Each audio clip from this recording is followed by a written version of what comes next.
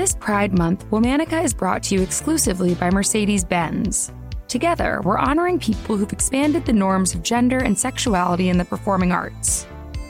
Mercedes-Benz embraces the freedom of individual expression and continues to support and stand with the LGBTQIA+ community. Listen all month long as we share stories of proud individuals whose authentic expression in their lives and bodies of work have challenged norms, driving society forward.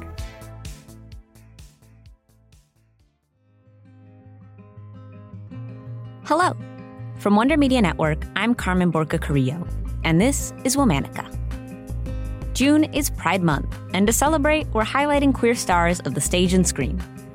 They're women who expanded the norms of gender and sexuality in the limelight and behind the scenes.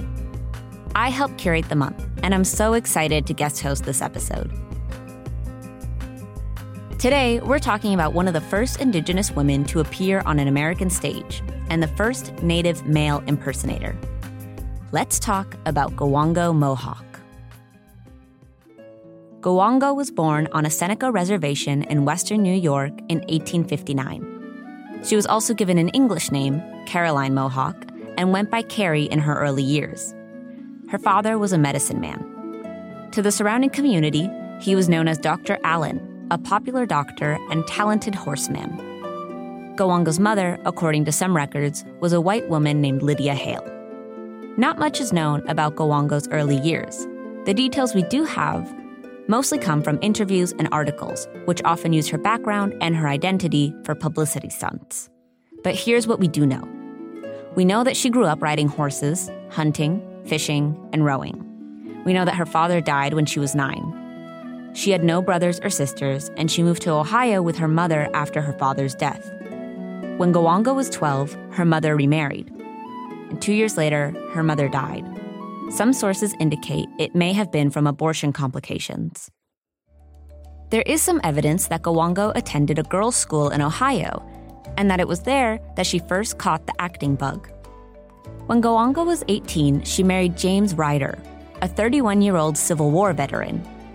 A few years later, in 1883, she earned a small role in a play, and her acting career took off. Gowongo appeared on stage in New York and Philadelphia. She met her second husband, Charles W. Charles, working on a show. They wed, despite each still being married to their former partners. A lot of Americans at this time were infatuated with the Wild West.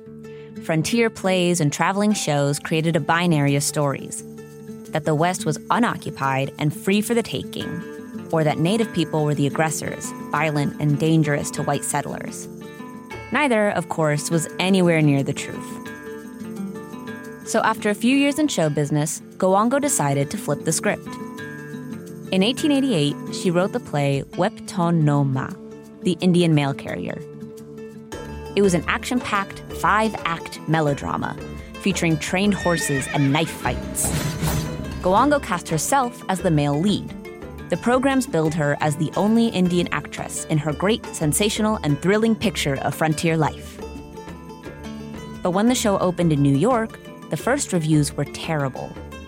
Gowongo didn't fit with white people's ideas of an Indigenous person. She was tall and thin and light-skinned and spoke English without an accent. Despite the reviews, audiences kept coming, and in 1892, Gowongo took her play overseas. For the next 5 years, she toured Europe and grew into a fierce activist for Native rights. When she came back to the U.S., she performed to sold-out theaters. In 1900, Gowongo took on another role, the male lead in Lincoln Carter's play, The Flaming Arrow. Gowongo played White Eagle, competing for the heart of the fort commander's daughter, Mary.